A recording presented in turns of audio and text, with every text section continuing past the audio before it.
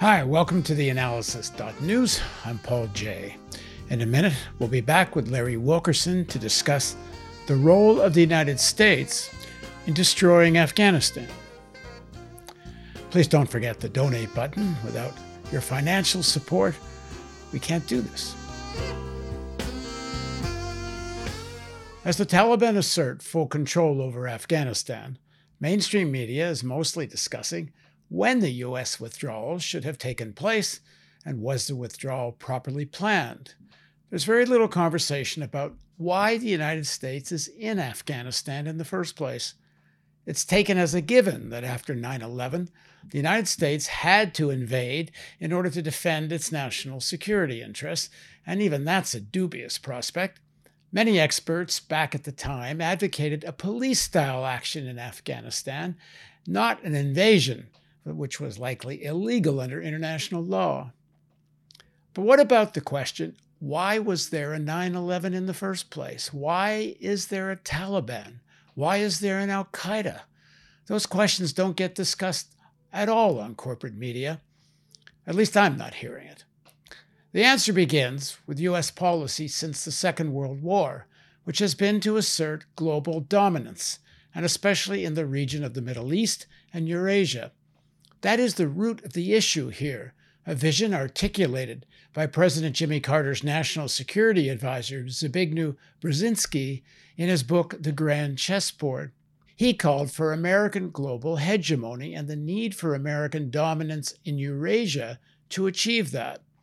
The weakening of the Soviet Union was the prime objective, and anything that achieved that was justified, including the use of Pakistan to arm rural Afghan jihadists against the pro-Soviet government of Afghanistan in order to induce a Soviet invasion and their own Vietnam-style quagmire. The Afghan communist government had infuriated tribal leaders with edicts that allowed girls to go to school and women to work. That's supposedly an objective the Americans supported. Although life in major cities was quite modern, with women enjoying basic rights, they used to go to school in pants and skirts, not burqas. The communist government also alienated many urban Afghans with their bureaucratic and repressive rule. An armed insurgency developed in the countryside amongst poorly armed tribal forces. It was this rural opposition that was armed with modern weaponry by the United States under the Carter and then much more under the Reagan administrations, and with the cooperation of the Pakistan military and ISI, the Pakistani intelligence agency. It's here that U.S. policy sacrifices Afghanistan's organic modernization for a victory in the Cold War. 30 years of misery, civil war, and medieval backwardness are a direct consequence of U.S. imperial Cold War strategy. The process of asserting such global military dominance, while a very profitable one for the military and fossil fuel industrial complex, doesn't even serve the interest of empire very well, let alone the American people who sacrificed their daughters and sons. In reality, one can look from Vietnam to the Iraq wars as the best examples of that. Attempts at military dominance have mostly ended in debacles. All that being said, it seems the real objective is the process, not the outcome. It's all about the money-making, the trillions of dollars that flow into the coffers of the very rich. Be damned how many lives are lost along the way. As much as this imperial policy has failed to achieve its stated objectives, the thinking of geopolitical hegemony still runs deep in the American elites, not only because it's profitable and it does help maintain a certain amount of commercial global dominance, but because they still believe they are the chosen nation, the exceptional nation. Of course, the whole weight of American culture works to make ordinary Americans believe it too. Hopefully, one of the positives that comes out of the U.S. defeat in Afghanistan is something that was talked about after the Vietnam War, which is a fatigue amongst the American people for more military intervention. In a 1997 document produced by the Project for a New American Century, written by a bunch of neocons that wound up running the Bush-Cheney foreign policy, they talk about this Vietnam syndrome, They even talk about the need for a new Pearl Harbor to energize the American people to support military interventions. Well, they got their new Pearl Harbor on 9/11. It must be added that Senator Bob Graham, who was the chair of the Senate Intelligence Committee and co-chair of the Joint Congressional Investigation into 9/11, believed these attacks were allowed to take place and even facilitated by the Bush-Cheney White House. More on that another time. After seeing the scenes of this evacuation debacle in Afghanistan, hopefully there will now be an Afghan syndrome. The U.S. did not fail at nation building in Afghanistan. It succeeded in nation destroying. The well-being of the Afghan people was never the American objective, and to blame the Afghans for a narco economy and the Taliban back in control is the height of hypocrisy. I think the U.S. and other NATO countries owe the Afghan people reparations. Now joining us to talk about the historical context and current situation in Afghanistan is Colonel Larry Wilkerson. He was the former Chief of Staff to Secretary of State Colin Powell. Thanks very much for joining us, Larry. Good to be with you, Paul. So that's my rant. What's yours? Well, I was listening carefully. The historical scope that you just briefly touched on is a place where every American should go. They don't. Gore Vidal said we're the United States of amnesia. We're not the United States of amnesia. We're the United States of ignorance. Amnesia assumes that you once knew something and then forgot it. Mm-hmm. We never knew anything. The American people, since about 1970, have totally abandoned what Franklin warned them about, an empire, a republic, if you can keep it. We haven't kept it. We haven't kept it at all. People throw rocks at me all the time for blaming the American people. Well, I don't leave myself out of that. I was a member of the empire in good standing for a long time. It took me 60 years, roughly, to wake up. The history is difficult to understand and difficult to map and to come to points where you can say, well, I understand why that happened. I understand why that happened. Unless you understand the ignorance and the go-along nature of the American people. The American people like empire. They like SUVs that guzzle down gas. They like their lifestyle, which consumes and consumes and consumes and supports crony predatory capitalism that's destroying the very earth they live on. They like that. Now, I'm not trying to condemn all of them. I'm not saying they all do, but a great portion of them do. Certainly the 74 million or so who seem to continue to support Donald Trump do. And there are many more than that, plenty of them on the Democratic side, too, who do. And it's all about money and power and money and being associated with money and power and having money and power and consuming because you have that money and power and on and on and on. This is not something that just came down out of heaven and lit on the United States of America. It's us. It's us from 1776, indeed, even before that, in the colonial period on, if you examine the history really, really closely. 1, we like to kill. 2, we think it's honorable and patriotic to do it for the state. 3, we think people that provide the implements and equipment for that killing are great people and reward them significantly. Lockheed Martin, Raytheon, Boeing, United Tech, you name it, the whole list of the war merchants, the death merchants.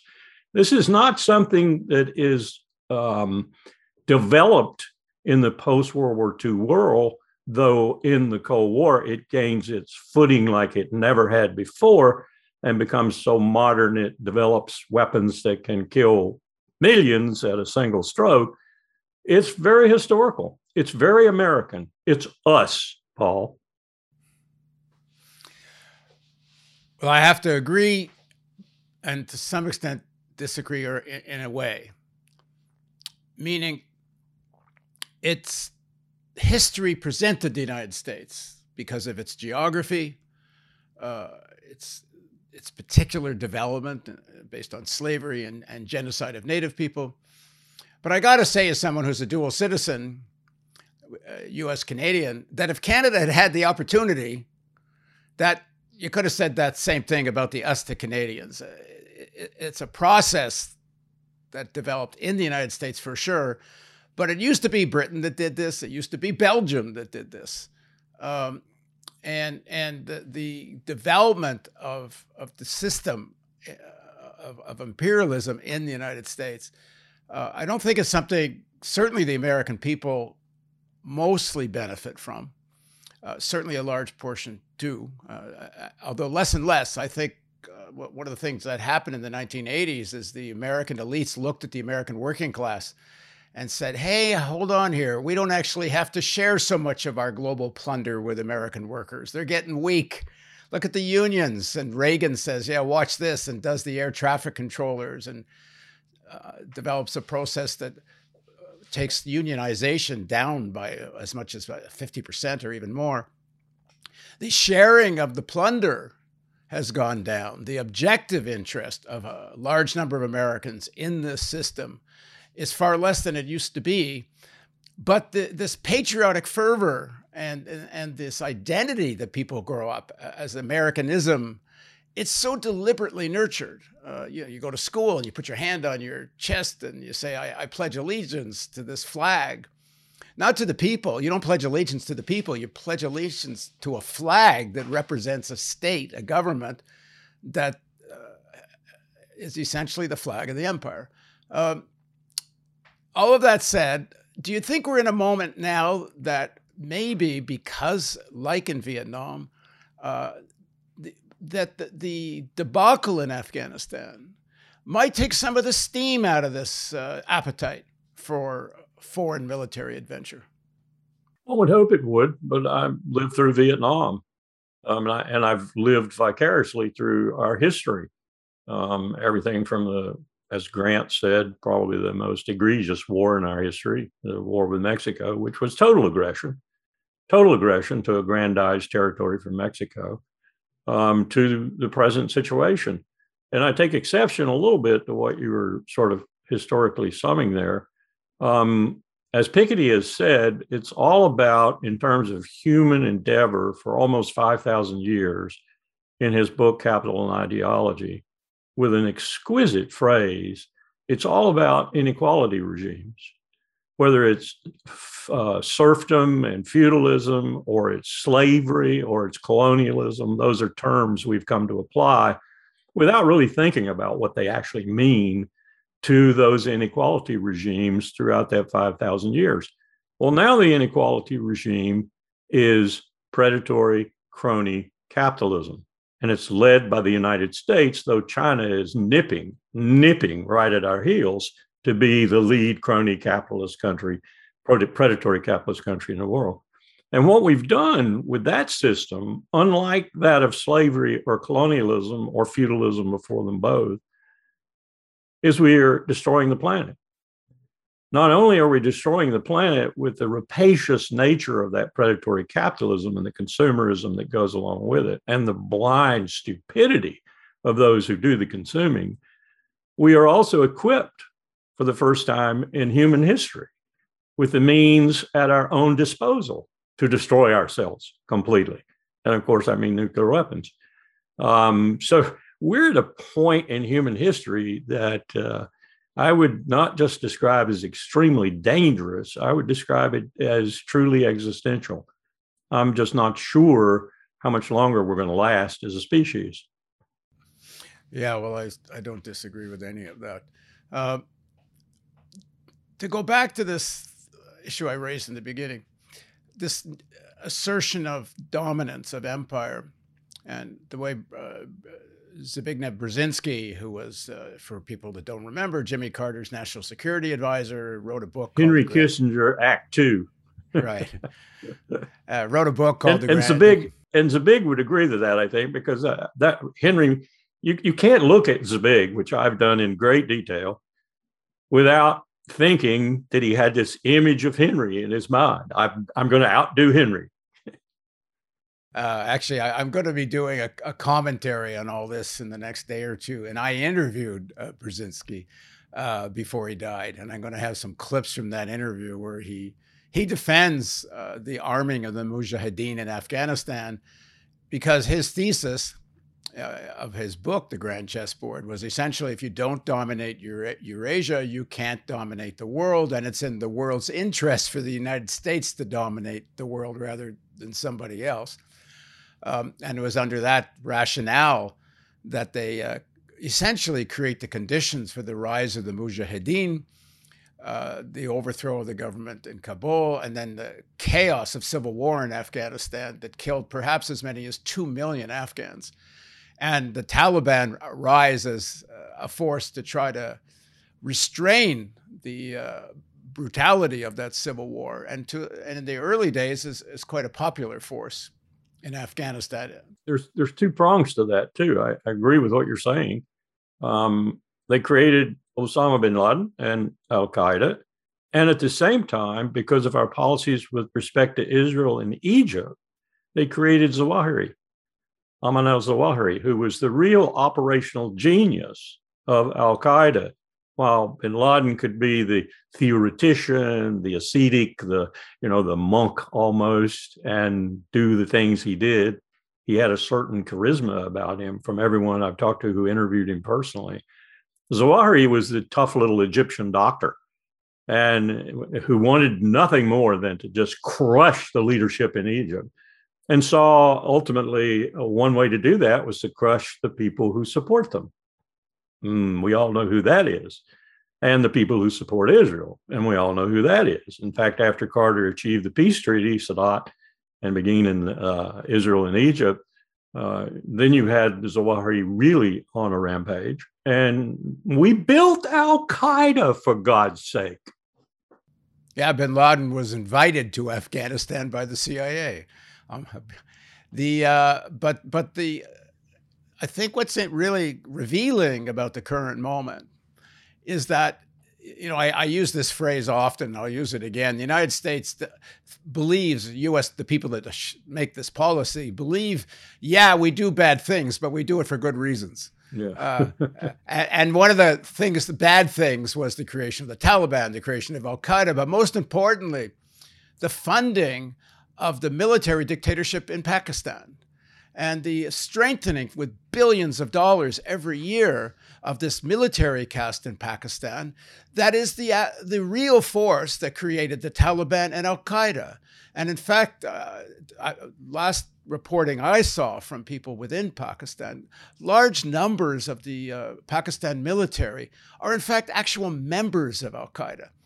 And the force of the ISI, the Pakistan Intelligence Agency, in creating and shaping what took place in Afghanistan before and now. In fact, I did a very unique interview when I was in Afghanistan making my Return to Kandahar film. I interviewed a guy who was on the Taliban Central Council, and this is in the spring. The interview took place of 2002. And he said after 9/11, they had a meeting where the Central Council debated whether to hand bin Laden over or not, because the U.S., at least on the face of it, was threatening that if you don't hand over bin Laden, we're going to come and overthrow you. And the Central Council, according to this guy who was a member of the Central Council, had then quit.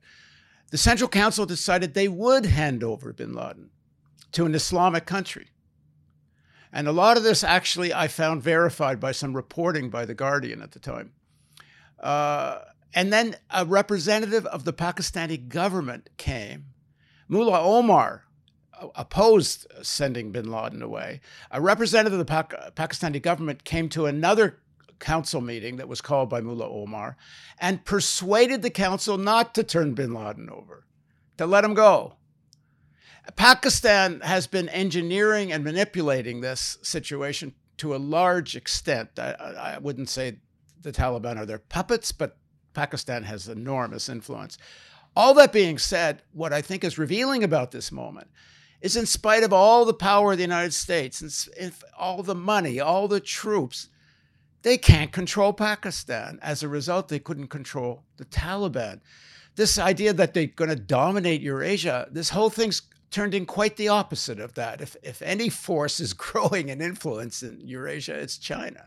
And what you've just described is absent a principal feature if you don't include Saudi Arabia. Very Because much. Saudi Arabia funds and fuels a lot of what Islamabad does. And they do it under the table, and sometimes they do it above the table, like Mohammed bin Salman's recent trip to Islamabad to give them something in the neighborhood of 20 billion US. They don't just hunt their hawks in Afghanistan and Pakistan and Baluchistan, the Saudi princes. They support everything that's happening that we would say we were against. They are the greatest Wahhabist sponsors of terrorism on the face of the earth, and they've got lots of money to do it. Wish I knew a list of the royals who are involved, but I'm absolutely convinced some of them are involved. It's not just the Wahhabist per se in Saudi Arabia. It's part of the government too. This is the way both Pakistan and Saudi Arabia keep their bona fides alive in the radical Islamic world. And thus, as Sunnis contest the radical Islamic world in Tehran, it's a huge battle between the two forces that doesn't describe itself in territorial gain like the neoconservatives are constantly talking about. Oh, the arc Iran is creating across the Levant, and so forth. That's crazy. It's all ideological. And it's a pretty fierce struggle. And when Turkey entered it, for example, on Qatar's side, when Mohammed bin Salman was trying to boycott and ultimately choke Qatar, it got even wider. The Ottoman Empire was back. So we have a lot of contestants in this, and it's a little bit different from the great game that the British and the Russians and others played in at that time.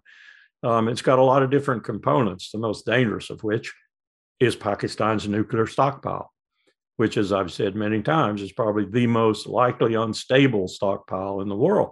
And one of the reasons the ISI and the Pakistani military go along with what the ISI is doing with regard to the Taliban is because they want to keep them roiled up in what is not a state, not in any way, fashion, or form. We should have realized this and never stayed in the first place. Kick out the Taliban, kick out Al-Qaeda, whatever. But we should never stay to state build in an entity that can't be a state. It's not a state. It's a group of tribes. Half those tribes live part in Pakistan and part in Afghanistan. Some live in Uzbekistan. Some live in northern Iran. I mean, it's crazy. It's not a state.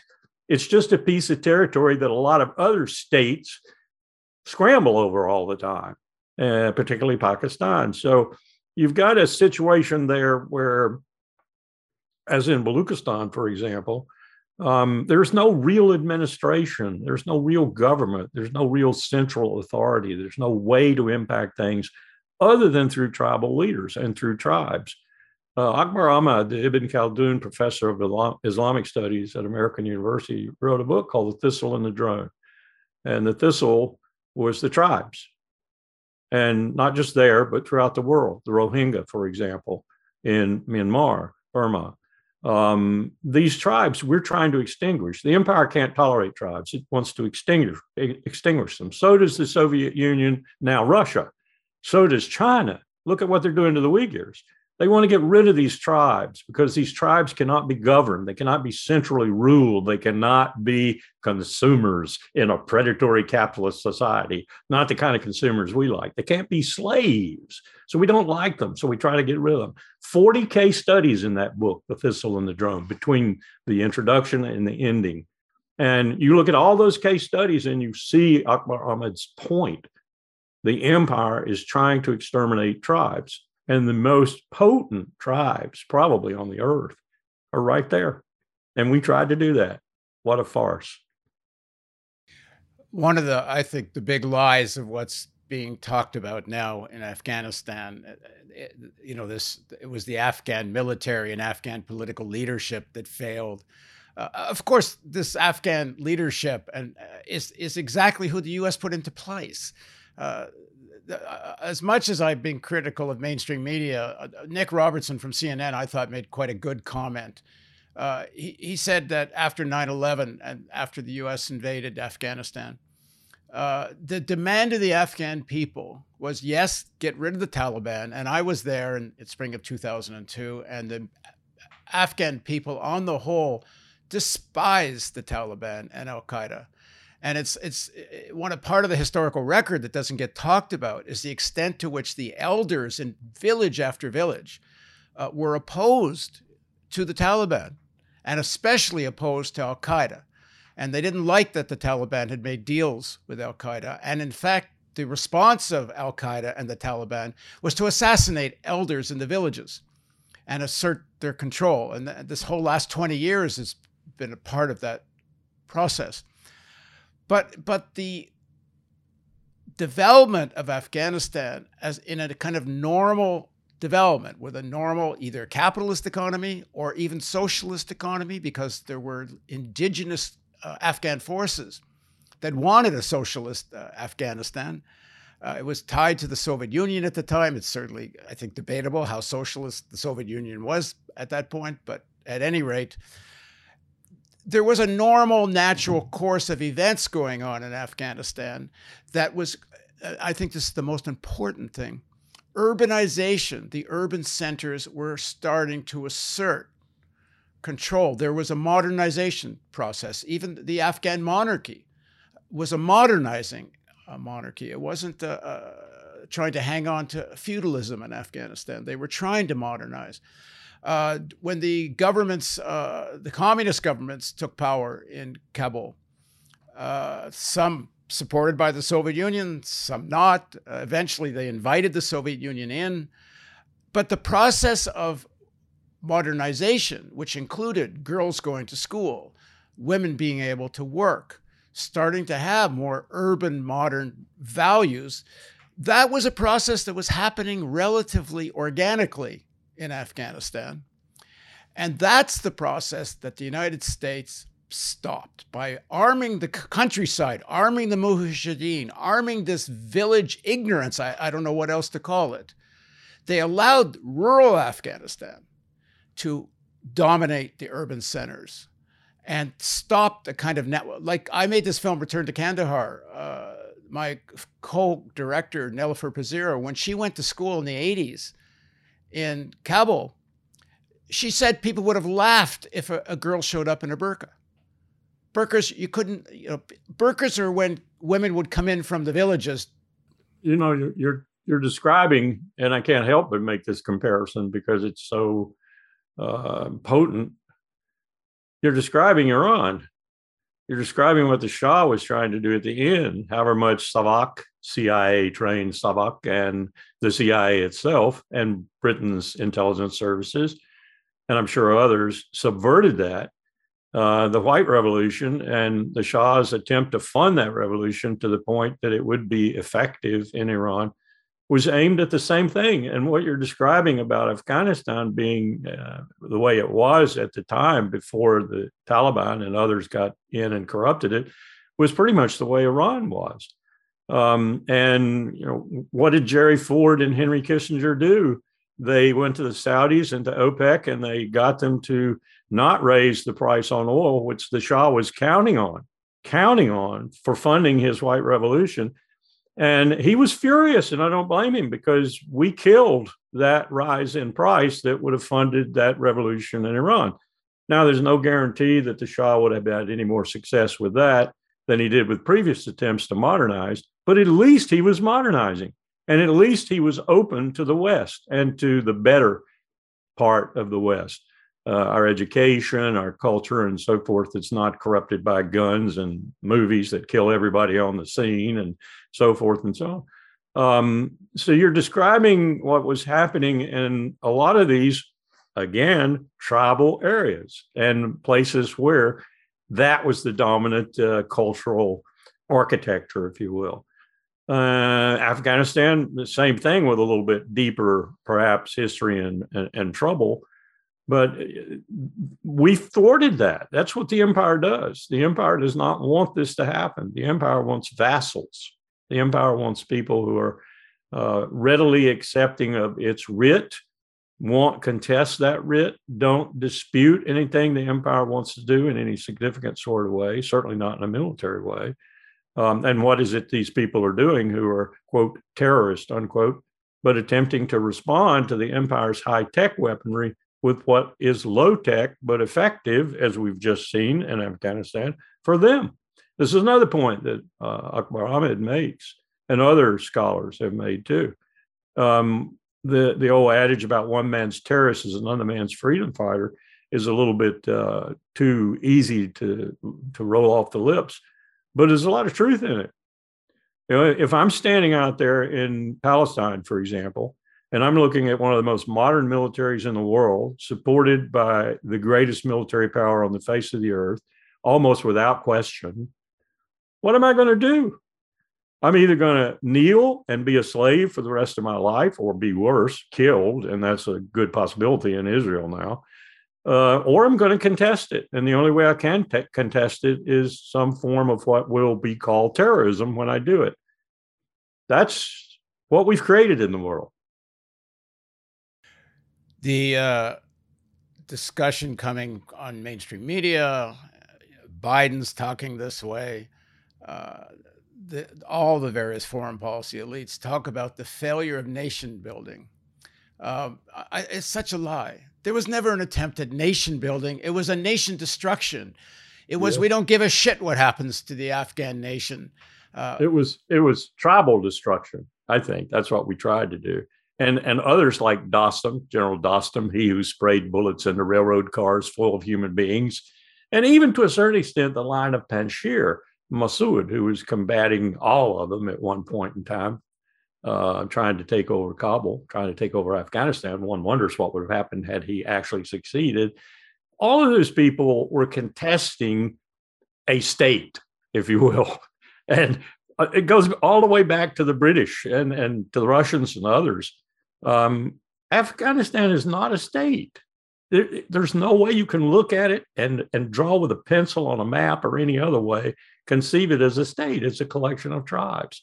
Many of those tribes live in other, quote, states, unquote, whether it be Iran, Pakistan, Uzbekistan, or whatever.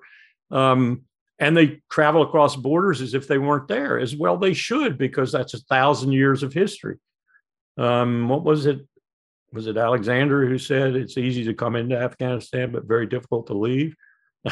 Yeah, well, he didn't have to worry about getting into a landlocked country the way we did. It's not exactly easy to get in if you're a modern military power like we are. But there's something in that. You're not going to leave the way you came in, because it isn't what you think it is. It's very different. The other thing that's not getting talked about hardly at all, and is so at the heart to a large extent of what is being fought for here, and that's the poppy trade. The illegal, the drug industry in Afghanistan is probably the most important part of the GDP. I've seen all kinds of different numbers estimated, but there's not a heck of a lot other economy going on other than foreign aid. And while the Taliban did at one point close down the poppy trade before they were overthrown, they certainly picked it up again, apparently, and it's now their main source of financing.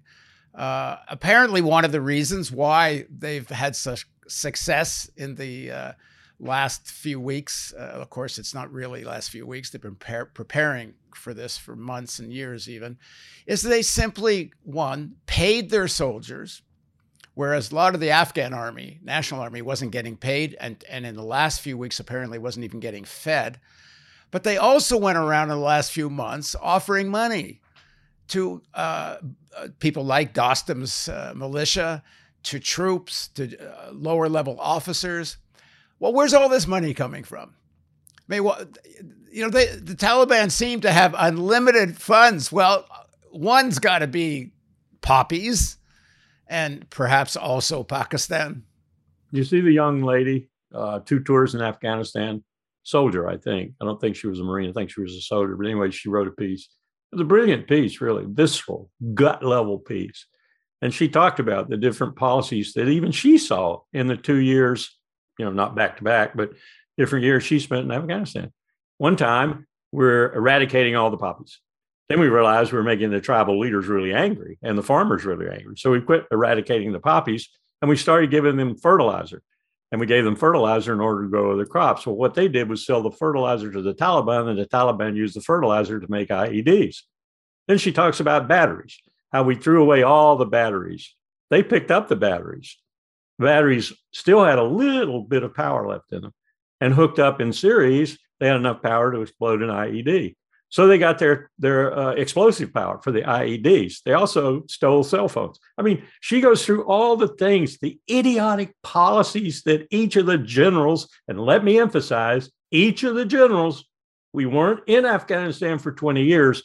We were in Afghanistan each year, one after the other, for a year, with a general in charge of each one. A general who was later rewarded for his skills and talent by becoming a service chief or something else, not fired for having failed to achieve the mission he was supposed to achieve in Afghanistan, or not listened to when he said, "What are we doing here?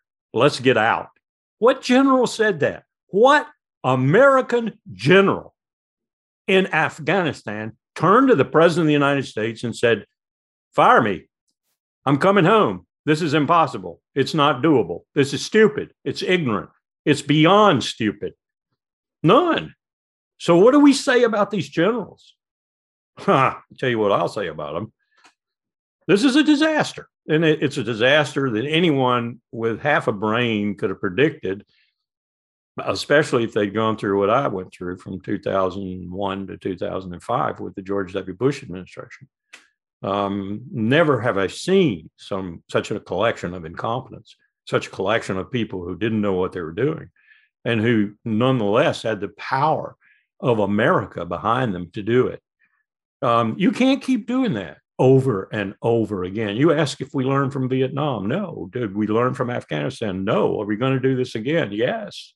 I think the key conclusion is that not only was there no attempt to quote unquote nation build, there was just profit making, including someday perhaps it will come out, but you can't export industrial amounts of poppies and heroin and the such without the American without the American army knowing you're doing it. You got to cross that. You got banks that are laundering the money and people who are ripping profits off that drug trade that you just wouldn't believe. I mean, you read Misha Glenny's book, McMafia, and you understand there are $5 to $6 trillion in the black trade every year. A lot of that is trafficking in women and little boys and drugs and stolen autos and so forth. But then you think about that amount of money. Who's laundering that money? Well, the legitimate banks are laundering that money. The 12 banks that make up the Fed that people think is federal because it has a name federal. It isn't. It's 12 freaking private banks. And at the heart of that is BlackRock. And at the heart of that is what we've just talked about. Man, I like it when Raytheon makes so much money, and Lockheed Martin and Boeing and all these other companies. Yeah, of course. Stuff. They talk about the cost of the Afghan war as if somehow this was charity to the Afghan people.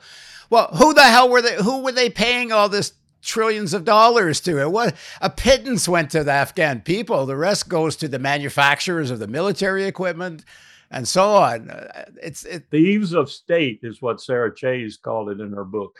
Thieves of state. The only thing she got wrong in there, but she's not really talking about the Afghan state as much as she is her own state. Well, just to conclude, I don't know if we're going to agree on this next thing or not, but here's what I think. What needs to be done now is, one, America, the people, the elites to whatever possible, at least those of us that can, have to acknowledge the real history of the Afghan war, why it's been not just a disaster for Americans, which to me is the least of the issue. It's destroyed Afghan society. And it's destroyed the school system, the medical system. It's destroyed the lives of so many Afghan kids. Throw in there Syria, throw in there Iraq to a certain extent, throw in there Libya. There's been country after country destroyed by the same set of policies, essentially.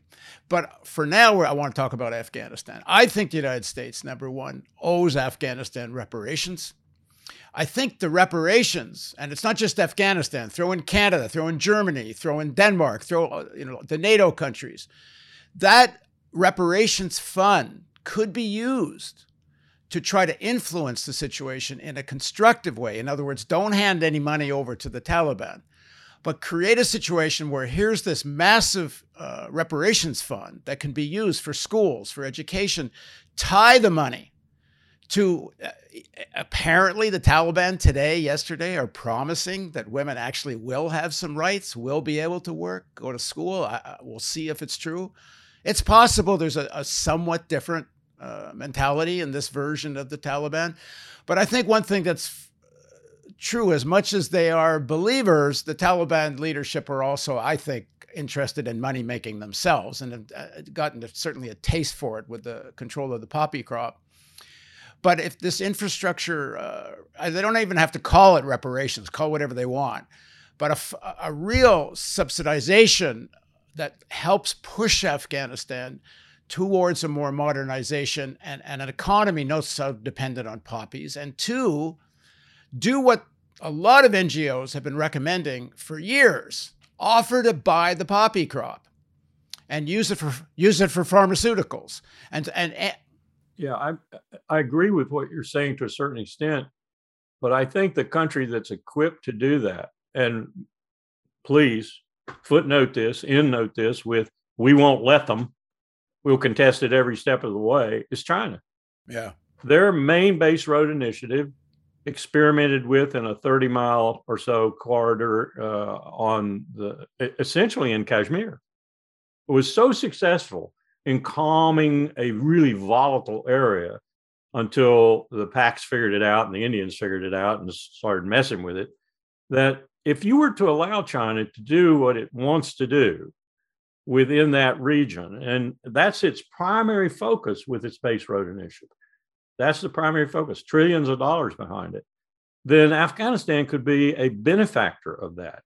And whether that produced a state or just a series of wealthy, affluent, peaceful tribes is irrelevant to me. I don't care if there's ever a state of Afghanistan. What I'd like to see is a peaceful Central Asia.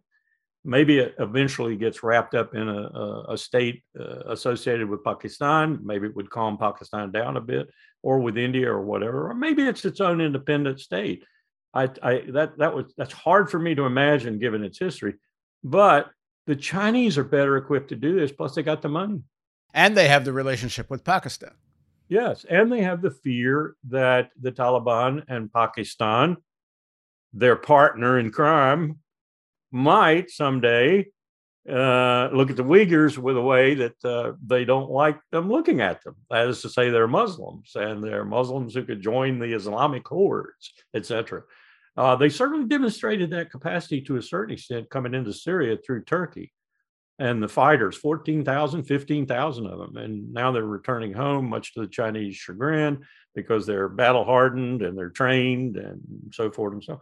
And they're going back into Xinjiang province. But this is a problem that could be attenuated a great deal, I think, by the Chinese just flooding the place with money and an effort to develop things that make sense.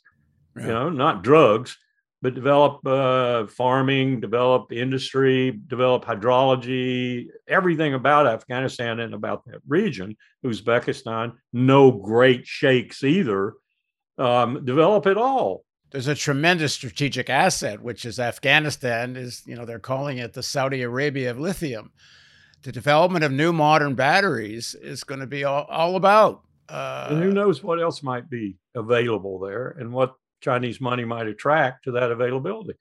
But we'll be scared to death of it. Oh, the Chinese are making inroads on Europe.